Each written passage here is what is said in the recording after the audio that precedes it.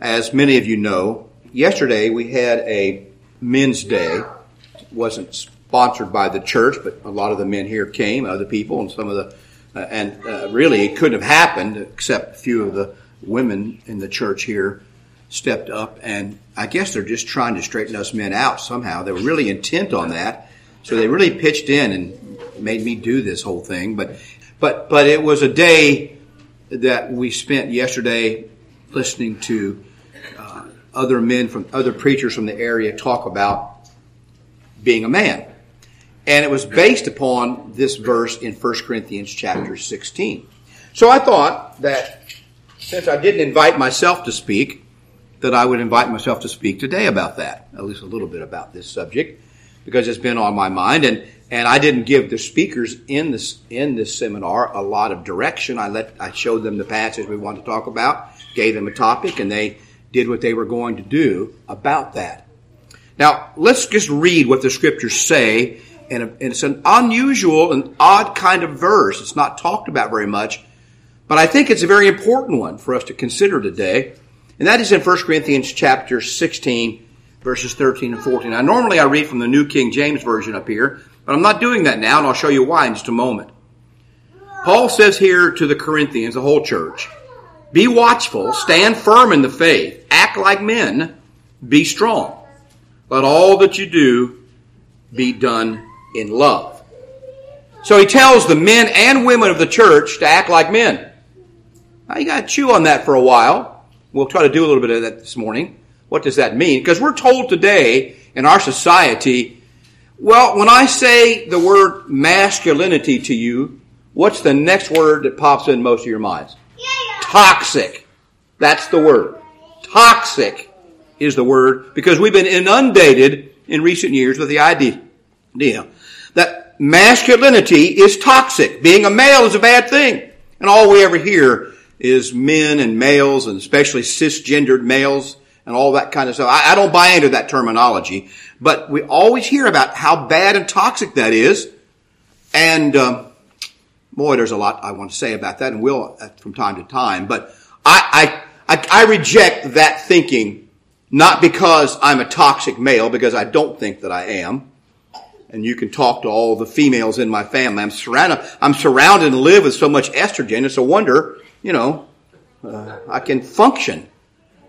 Well, how many I did with 7 females? I live with 7 females in the house by myself most of the time.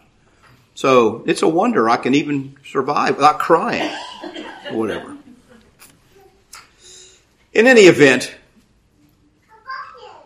the Bible does not, the reason I reject that kind of thinking, and there's a lot to it, is not because I'm a toxic male. It's because the Bible doesn't speak of men that way. The Bible doesn't present that view of the world, that women are good and men are bad. If I stand here today, and I've done this before, if I stand here today and make this statement, women are not better than men. Hear me say that? Women are not better than men. Some of you, I've seen audiences react to that. Christian audiences react to that. What do you mean? Women are obviously better than men. Really? Where would I go in the Bible to find that idea? Just where would I go in God's Word to find that idea that women are better than men? Well, they're more sensitive. Well, men can be sensitive, but men are sensitive like men are sensitive, and women are sensitive like women are sensitive. See, all the qualities you can mention. Sensitivity, compassion, anger, all those things. There's a way that pride. Oh, men are much more proud than women. I don't buy that at all. Not even close. In fact, it may be the other way. It's just that female pride looks different than male pride. Female compassion looks different than male compassion. But we've been swallowed up in this whole concept since the late 60s, early 70s, with the first wave feminism, and it's the idea that women are better than men. I don't believe it because the Bible doesn't teach it. This is a place where you have to have faith in what God says and not what you're hearing all the time from other people. Do you believe what God says about it? That's all I can ask you about a lot of things. So, what does it mean here when he tells the whole church, act like a man, act like men? Well, it means something, and we're going to look at that a little bit this morning. In the Chronicles of Narnia, I know some of you hate when I quote C.S. Lewis, and that's why I'm going to keep doing it. That's toxic masculinity for you. But In the book, in the Chronicles of Narnia, there's this mysterious figure called Aslan. You don't have to read the book, but he turns out to be a figure of Christ, or a type of Christ in the book, if you read the whole story. And he is a lion. That's one reason you got a lion on here, much less the Lion of Judah and so forth. But you got a lion here, and in the Chronicles of Narnia, when confronted by the idea of Aslan, the lion, who is the picture of Jesus, Lucy, one of the young girls in the story, is he safe? Safe, said Mr. Beaver. Who said anything about safe? Of course he isn't safe, but he's good. And he's the king, I tell you. Mr. Tubman says, he's wild, you know. He's not a tame lion. And I think C.S. Lewis is exactly right about Jesus Christ. He is not a sissified, effeminate, tame lion. He is the Lion of Judah. But he also comes by God's will as a man into the world, not a woman, or not an androgynous figure. He comes as a man to save the world. But he's not a tame lion. And you know the idea that Jesus, but he says this, and we've talked about this at length other times, I am meek and lowly in heart. He says, come unto me, I am meek and lowly in heart, Matthew 11, and you shall find rest for your souls. You know the word meek. If you read carefully about what it is in Greek, in English we use this to mean someone who's passive and silent and weak. But in Greek, this was a characteristic of someone who was powerful and yet controlled. Someone who could kill you, who could crush you, but doesn't, because they're under control. Now, this is what biblical masculinity is. It is power, it is strength, it's intelligence, all under the control of God, all under control. So that the man, and I try to teach my boys this, my sons, I think it had some effect on them, any other young men I run into. Yes, you have testosterone. It's a blessing from God. Feminism says testosterone is a curse on the world. Wrong. Completely wrong, because God gave it to men, and he wants men to use that testosterone, their strength, to do good with, not to do evil. The temptation is to take that power and that strength and use it to do evil, to get your own way, and violence and harm. And we'll talk about that more a little bit later. But Bible masculinity is like this lion. Is he safe? Maybe not, because he can be dangerous, because he has power, but he's tame, and he's not tame, but he loves you. And so, I want young men, and we're going to come back to this perhaps, I want you young men here to understand that. You use the power, the strength that God gave you, whether it's physical, intellectual, emotional, whatever it may be. You use that strength to help, protect, and nourish your family and your wife. That's what you, and the rest of society by extension. You use it for that. I was at this seminar yesterday, looked around. There was a whole room full of good men there. And I thought to myself, boy, I hope nobody sets a bomb off in here, because it's going to get rid of a lot of good men. There were a lot of good men there, some old, some young. Two of the men that I saw there, this is personal, I'll just say this. Two of the men that I saw there were my two brothers, Dan and Dave. One is a preacher in Fort Myers, an elder over there. My brother Dan is an elder and a contractor in West Palm Beach.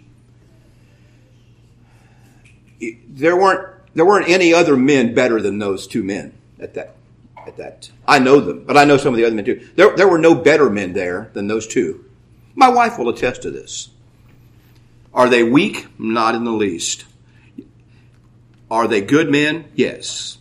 Will they do what it takes to protect those around them, even though ones are not related to? Yes, they will, and they've done so. Will they take their energy, their strength, their power, and even earn money to help other people? They do it all the time. These are real men. And the world needs more of those kind of men. And you know those men, I know them. You know the game that they, you know the games we played growing up? We only played one game. It had several variations. It was called war. Everything we saw was a gun or a weapon or a bow and arrow or something. We cook up rocks and had weapons. We played war all the time. Sometimes we were the Indians and sometimes we were the Cowboys. Sometimes we were the Americans. Sometimes we were the Germans. And I know I'm dating myself, but we played these games all the time when we weren't building go-karts or stuff. And then we tried to, have a competition with those. But what my parents had taught me and my brothers, you use this power that you have, this desire. When young boys play with swords and guns, there's not a thing wrong with that. That's what they need to do. It develops a manliness in them that lets them know they have strength. You just teach them to use the sword against the wrong people, against the right people, and not against the wrong people. You show them to use their weapons against wrong and for right. That's what my mother and father did. And I'm very grateful for that, because I would never have figured that on my own. But this is what the gospel is about. And that's why Paul can say to the Corinthians, act like men. I woke up one morning, you heard me tell you this before, but I woke up one morning, you know how you're kind of half asleep, wake up. I woke up one morning some years back. I only had 11 granddaughters then. I think I have 14 granddaughters now. I have 14 granddaughters and 6 grandsons. I had 11 then. I woke up one morning, sat up straight in bed. And I thought to myself, I think I said out loud, where will we find 11 good men? I think I said, where will we find 11 good men for these girls? It was troubling to me. I preached a sermon about it. This was many years ago. Troubling. Where in the world can I find men for these young girls? It's a hard prospect, isn't it? Because so many young men today are weak. They've been feminized. They've been told that they're worthless, that they're dangerous. They don't have a purpose. They don't see what they can do in the world. And they're lost. Young men are just lost. Now, I'm not saying young women are doing any better, but I'm not talking about women today. So just get used to that. That's a terrible thought I had. And I thought about this verse. And here's what this verse says. The King James Version here, which many of you use, says, watch ye, stand fast in the faith, quit ye like men, be strong. What in the world does it mean to quit you like men? Well, it's old English way of saying acquit yourself as a man. Quit you like men doesn't mean stop being a man. It means act like a man. And that's what the newer translations say, like the New King James. Well, the New King James is different than our version of the English Standard Version, which says act like a man. The New King James says watch, stand fast in the faith, be brave, be strong. Now, they took the word for men here, that's used in this verse in Greek, which we'll look at in just a moment, and said, be brave. Why is that? Can't women be brave? Well, of course they can. Does their bravery look the same as men's bravery? No. Is it a fundamental female characteristic that stands out? Bravery? Not usually. But it needs to be a fundamental characteristic of men. Now, we're going to come back to that in just a moment. I don't want to say too much about it, but here's the word. Andrizomai. See the A-N-D-R part at the front of that word? That's the Greek word for man. Not female, not person, not generic, male, man. That's why they have a testosterone cream called Androgel. That's one of the reasons. You see this, it's called, and you rub it on when you have low testosterone or something. And there's other uses of that word. It is, well, what do you call, there's other words, but it means the word man. And they just took it, the Greeks did, and made it into an adjective or a verb. And it means to make a man of somebody. So you're supposed to take a young man, a boy, and turn him into a man if you have sons. You help him become a man, not a girl or somebody in between or something else, or stay a child. What we have today, we either turn the young men and keep them children, or we turn them into something besides a man. No, you make a man of this young man. You teach him to act manly. What does that mean? Well, there's a lot. Oh my goodness, that's dangerous talk. I probably will get shut off of YouTube here in a minute. To say a person should act manly. Well, what's that like? What does that mean? Well, the Greeks thought, first of all, it meant being brave. To make someone brave, or to show oneself to be a man. So sometimes you're a man, that's fine, but you don't have a chance to show yourself to be a man. We call it, what do we call it when a young man acts real manly, kind of puts on something? We call it bravado. There's that word, see. Why do we call it bravado when someone acts real strong and manly? Well, because it's manly. And he's exaggerating it, perhaps, and maybe faking it. as it were. But if you're a man, a real man, you don't have to fake it. You don't have to. Nobody's going to question if you're a man because it's obvious you're a man, and some people won't like you for that. But that's too bad. Now, what the scripture? I'm going to go through these words here with you, just briefly. It won't take too long. Talk a long time about this, but I'm not going to even go some places we could go. But the first thing he says for men, if you want to act like a man, be watchful. Men have a role in society and in the family of being vigilant or watchful. It was my responsibility when I was raising my children, even now, although I'm a grandfather, I have grandkids living with me. It was my responsibility with my family, and I tried to do this from an early age, failed, but tried to watch out for things that were dangerous or harmful to my family. Judy did this, but this was my job to do this. My job was to see, what are they watching? What's coming into my house? Is there a danger to my family physically or emotionally or spiritually? Is there some danger out there? I had to have my eyes open. I couldn't be focused on some video game all day long or some other trivial thing about life or my hobbies or whatever. I had to be vigilant in watching out for my children and my wife. If we had lived in a wilderness or somewhere else in a more remote place, it would have been my job as the man to guard that family and protect them. And I'd go to many other scriptures to show you this. But this is your response. Young men, you need to grow up to understand that your job in relation to your wife and children is to be watchful for their welfare and safety. I don't care what anybody else tells you about that or what you read or what your school counselor tells you or anybody else. It's your job as a man to protect and guard your family and be watchful about that. The scriptures tell you this. And you have it built into you. See, God made you that way. There was a reason why my parents didn't encourage us to play war games. And our football, we called it smear. Because if you had the ball, all the rest of the people jumped on you and beat you up till you gave the ball up. And the idea was to get across a certain goal line, but the idea was, how much of a man are you? Can you hold on to the ball while everybody's beating on you and jumping on you? And can you go down? So we played smear. That was our version of football most of the time. My brothers and I aren't athletes. We're not big hulking people. Did my parents encourage us that way? No, it's because we were boys in the 50s and 60s who were acting like boys in the 50s and 60s did. They were men. They were growing up to be men. And we wrestled, we fought. Any other older men know what I'm talking about here? We wrestled, we fought with each other, we played hard, we had rivalries with the neighborhood kids and threw rocks at them and they threw rocks at us, And it's just part of growing up. None of this was ill-intentioned. This was just how boys played. Getting cut, bruised up, all the things. Knocked on. My wife tells me she's never had the wind knocked out of her. I'm like, what kind of human being?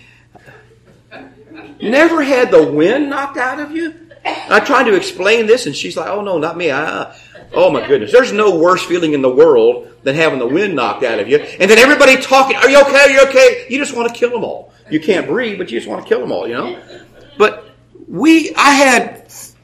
you say, well, this is obvious. I had several concussions when I was a child, playing, knocked unconscious. One time the neighborhood kid had to carry me home because I was been knocked unconscious for too long. We just laid on the couch and we felt better. Today, that's a national emergency and hospitalization and specialists and treatment. Okay, maybe sometimes it's necessary, but oftentimes it isn't. It's just part of growing up. And it teaches you, yes, you can endure hardship as a man. You can endure pain. You can endure setbacks. And you can keep doing what you do. It makes you better, makes you strong. It's part of being a man. And these mothers, and this is part of the problem, most young boys today are raised by mothers. You know what mothers do? They do women things. That's fine. I'm not criticizing them for being mothers.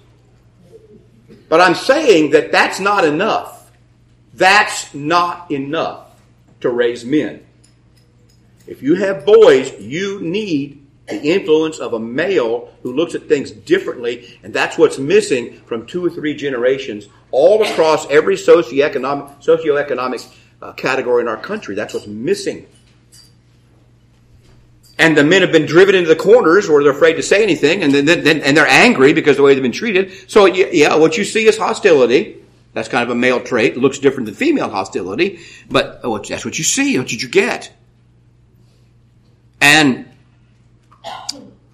But their job is to be watchful. Your job as a man is to watch and take care of things. Because later, a lot of these men, sometimes, like my brothers, are going to be elders in a church someday, perhaps, potentially. And that's the main job they have, is to watch for people, watch for things. And if they don't have this ability, turn from playing in the mud and playing war into being able to defend the teaching of Christ and the members of the church who are in danger, they won't get that anywhere else. Then he says, stand firm. There it is, stand firm. Today, when you stand firm, there's all kind of adjectives they'll throw at you. Call you all kind of names and radical this and all the other names when you say, no, this is true, this is right, this is good, and I'm not budging off of that. You take that position. No, today, you're supposed to be, as a man, be malleable, and whatever comes along, you just change your mind about that. The new fads come along, you change. You're a metrosexual, they call them today. Where whatever fad comes along, whatever New York designer who is gay usually decides what the fashion is for men this year, you buy all that and you wear that and you dress that way and you go act like that and listen to all that music because you don't believe in standing firm on what you know is right and good and who you really are. You follow the path of all the other people pushing you along. And yet by nature, and I can say this because I think it's been shown in many, many studies that have been done. Ladies, most of the men here, they got one or two favorite pairs of pants that they would wear every day if they could. They eat the same thing all the time, same few things of food that they like. They got one shirt that they like to wear, or two maybe. Am I wrong about this? Most of you, that's true. Okay? Because you're a man. You are meant to be firm. You are meant to be immovable. You are meant to be hard to budge off of what you are because you're a man. Now, that can have a bad side when men don't listen and they don't learn, they don't grow, because God gives you a wife to teach you and help you along the way. So I'm thankful for my wife because she helps me budge off of what my nature is and open up to things that are really good. But she needs me to be firm and not moved by everything that comes along in the world because she needs a man to help her. I need her to help me. We're not even talking about that side of it. But God wants men to be firm, to stand firm, and in religion or in spiritual things, it means he knows what's right for himself and his family. He isn't pushed around by the latest thing on TV, the latest show, the latest morality of some movie stars or rock stars. He isn't moved by all that. He knows what's right, and he's going to keep doing that. He's going to insist that it be done with his children and with himself in his own family.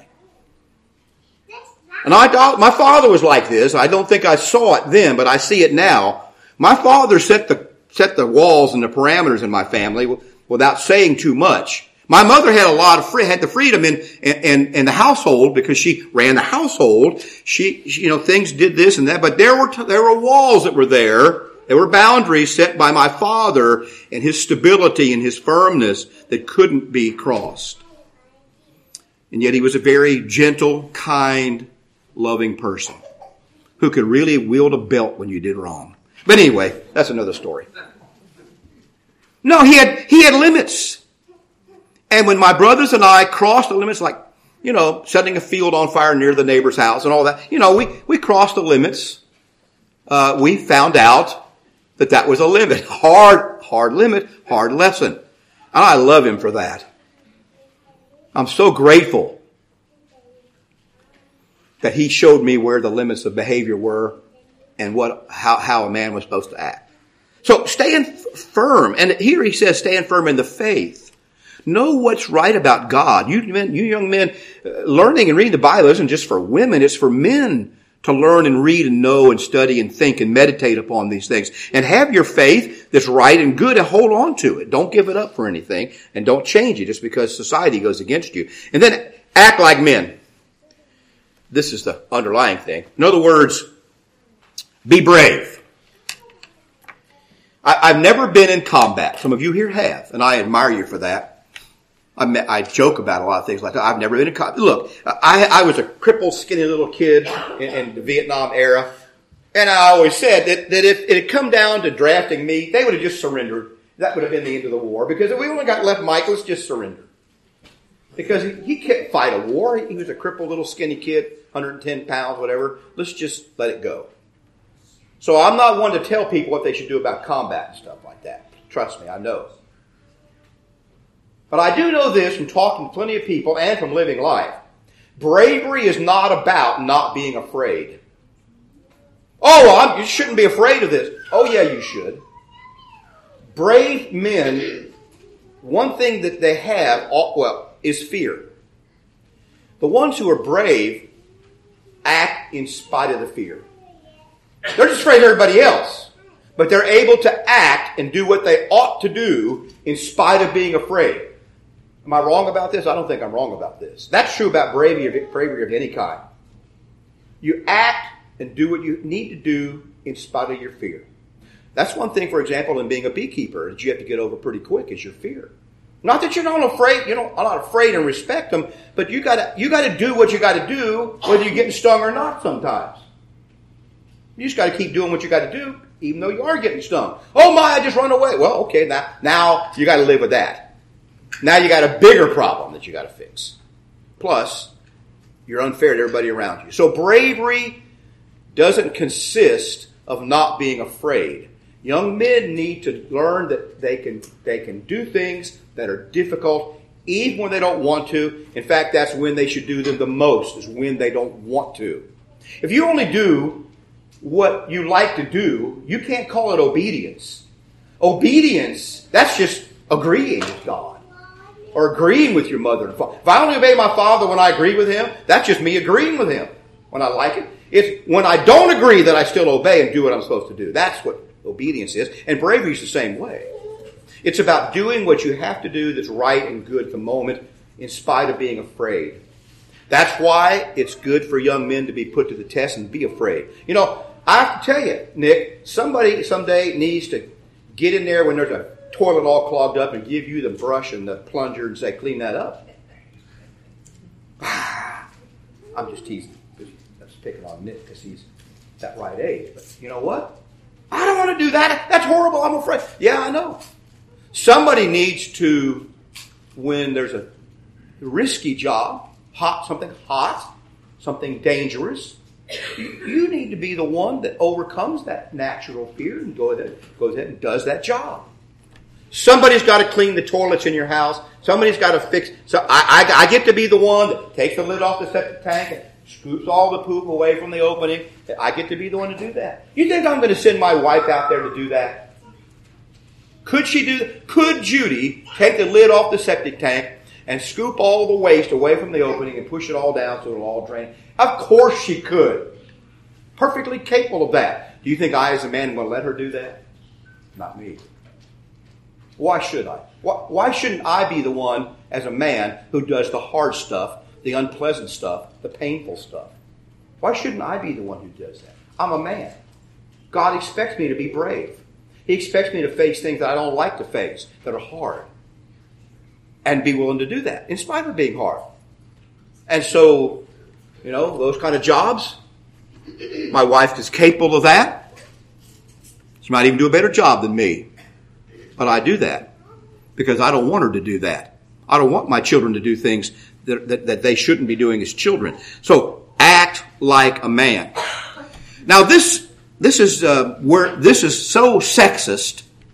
This is so ridiculously anti-feminist, not feminine but feminist, that it's impossible to even talk about it. In fact, he's telling women here, act like men. What does that mean? Well, it means women need to go against some of their feminine characteristics from time to time and learn to be brave as a woman is brave. Women are brave too. They're just brave in a female way. My mother faced many difficulties in life, so did my grandmother even more. In raising 5 children in the depression and the poverty that they experienced and the setbacks. My grandparents were burned out of their home 3 different times. And left with nothing. No insurance? You kidding? No, you don't have insurance in rural Kentucky in early 1900s. You're just burned out. One time they took all They canned all their crops so they had food for the winter. Canned all that. Took some excess and some other things. And my mother wasn't born yet, but they took all that to town with them to sell it. They had to take a wagon and spend a day or two in town because it was far away. And when they came back, all that was left of their house was just a smoldering pile. The neighbors told them, they pulled up in their wagon, they have nothing. The neighbor said, yeah, we heard it burning. We couldn't get to it because all we heard was all this popping and exploding. All the canned goods that they had saved had all overheated and exploded. They said, we did drag this trunk out. They reached in the front door and dragged a black trunk out into the yard away from the fire, thinking that maybe it had clothes, something valuable. It had a puppy in it that my grandfather put there so it'd be safe for a day or two. They had a puppy left. Now, my grandfather had to be brave. And boy, he had to work. But my grandmother did too, didn't she?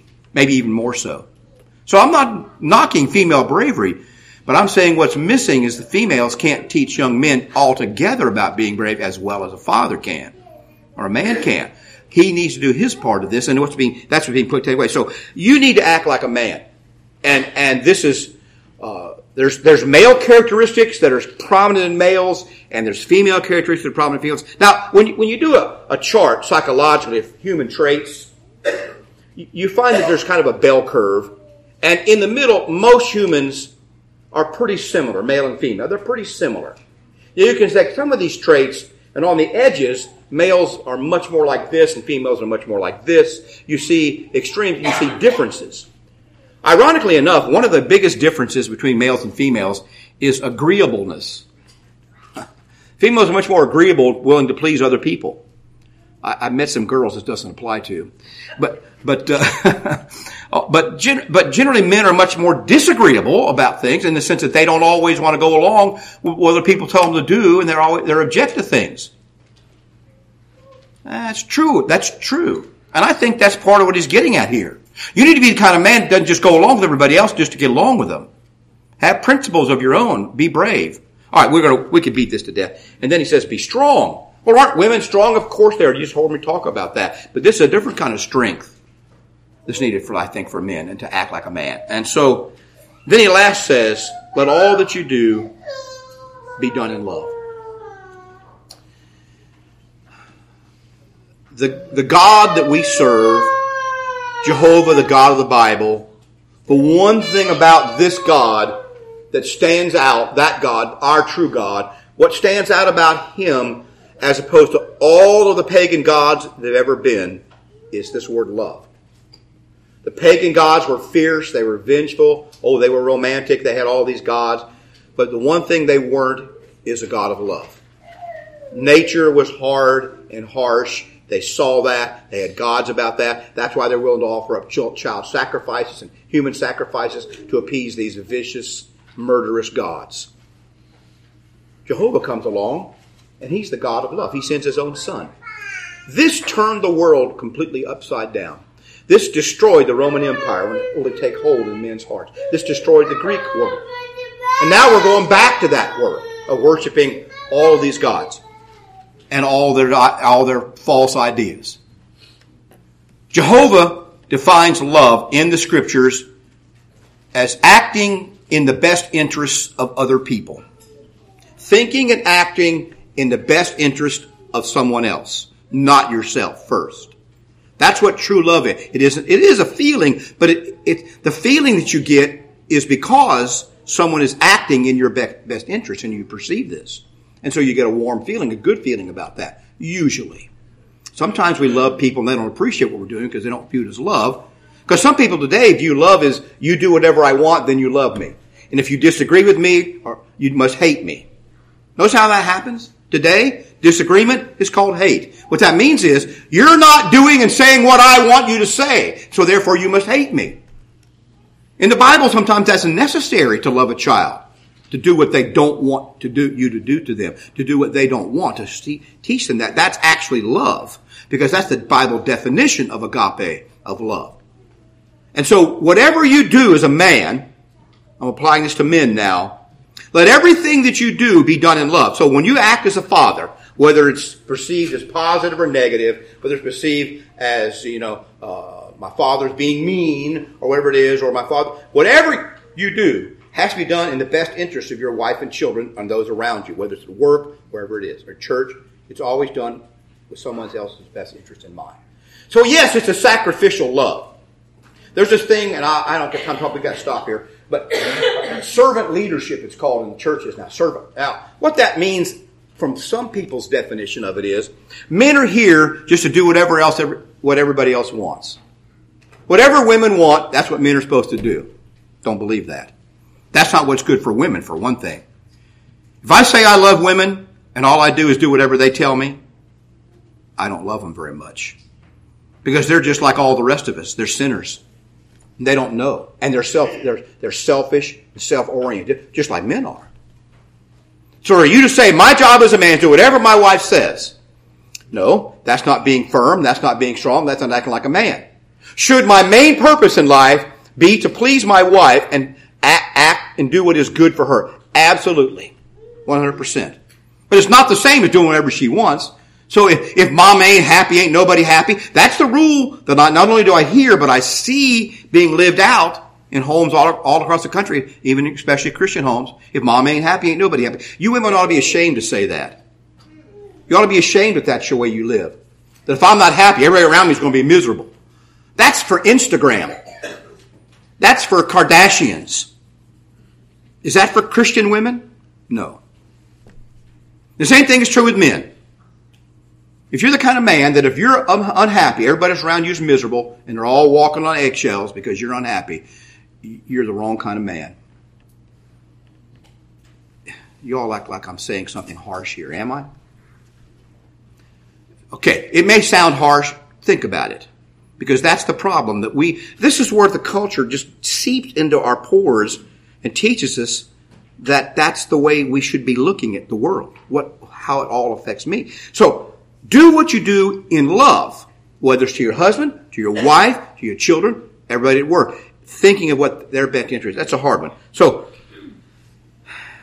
make men of your sons.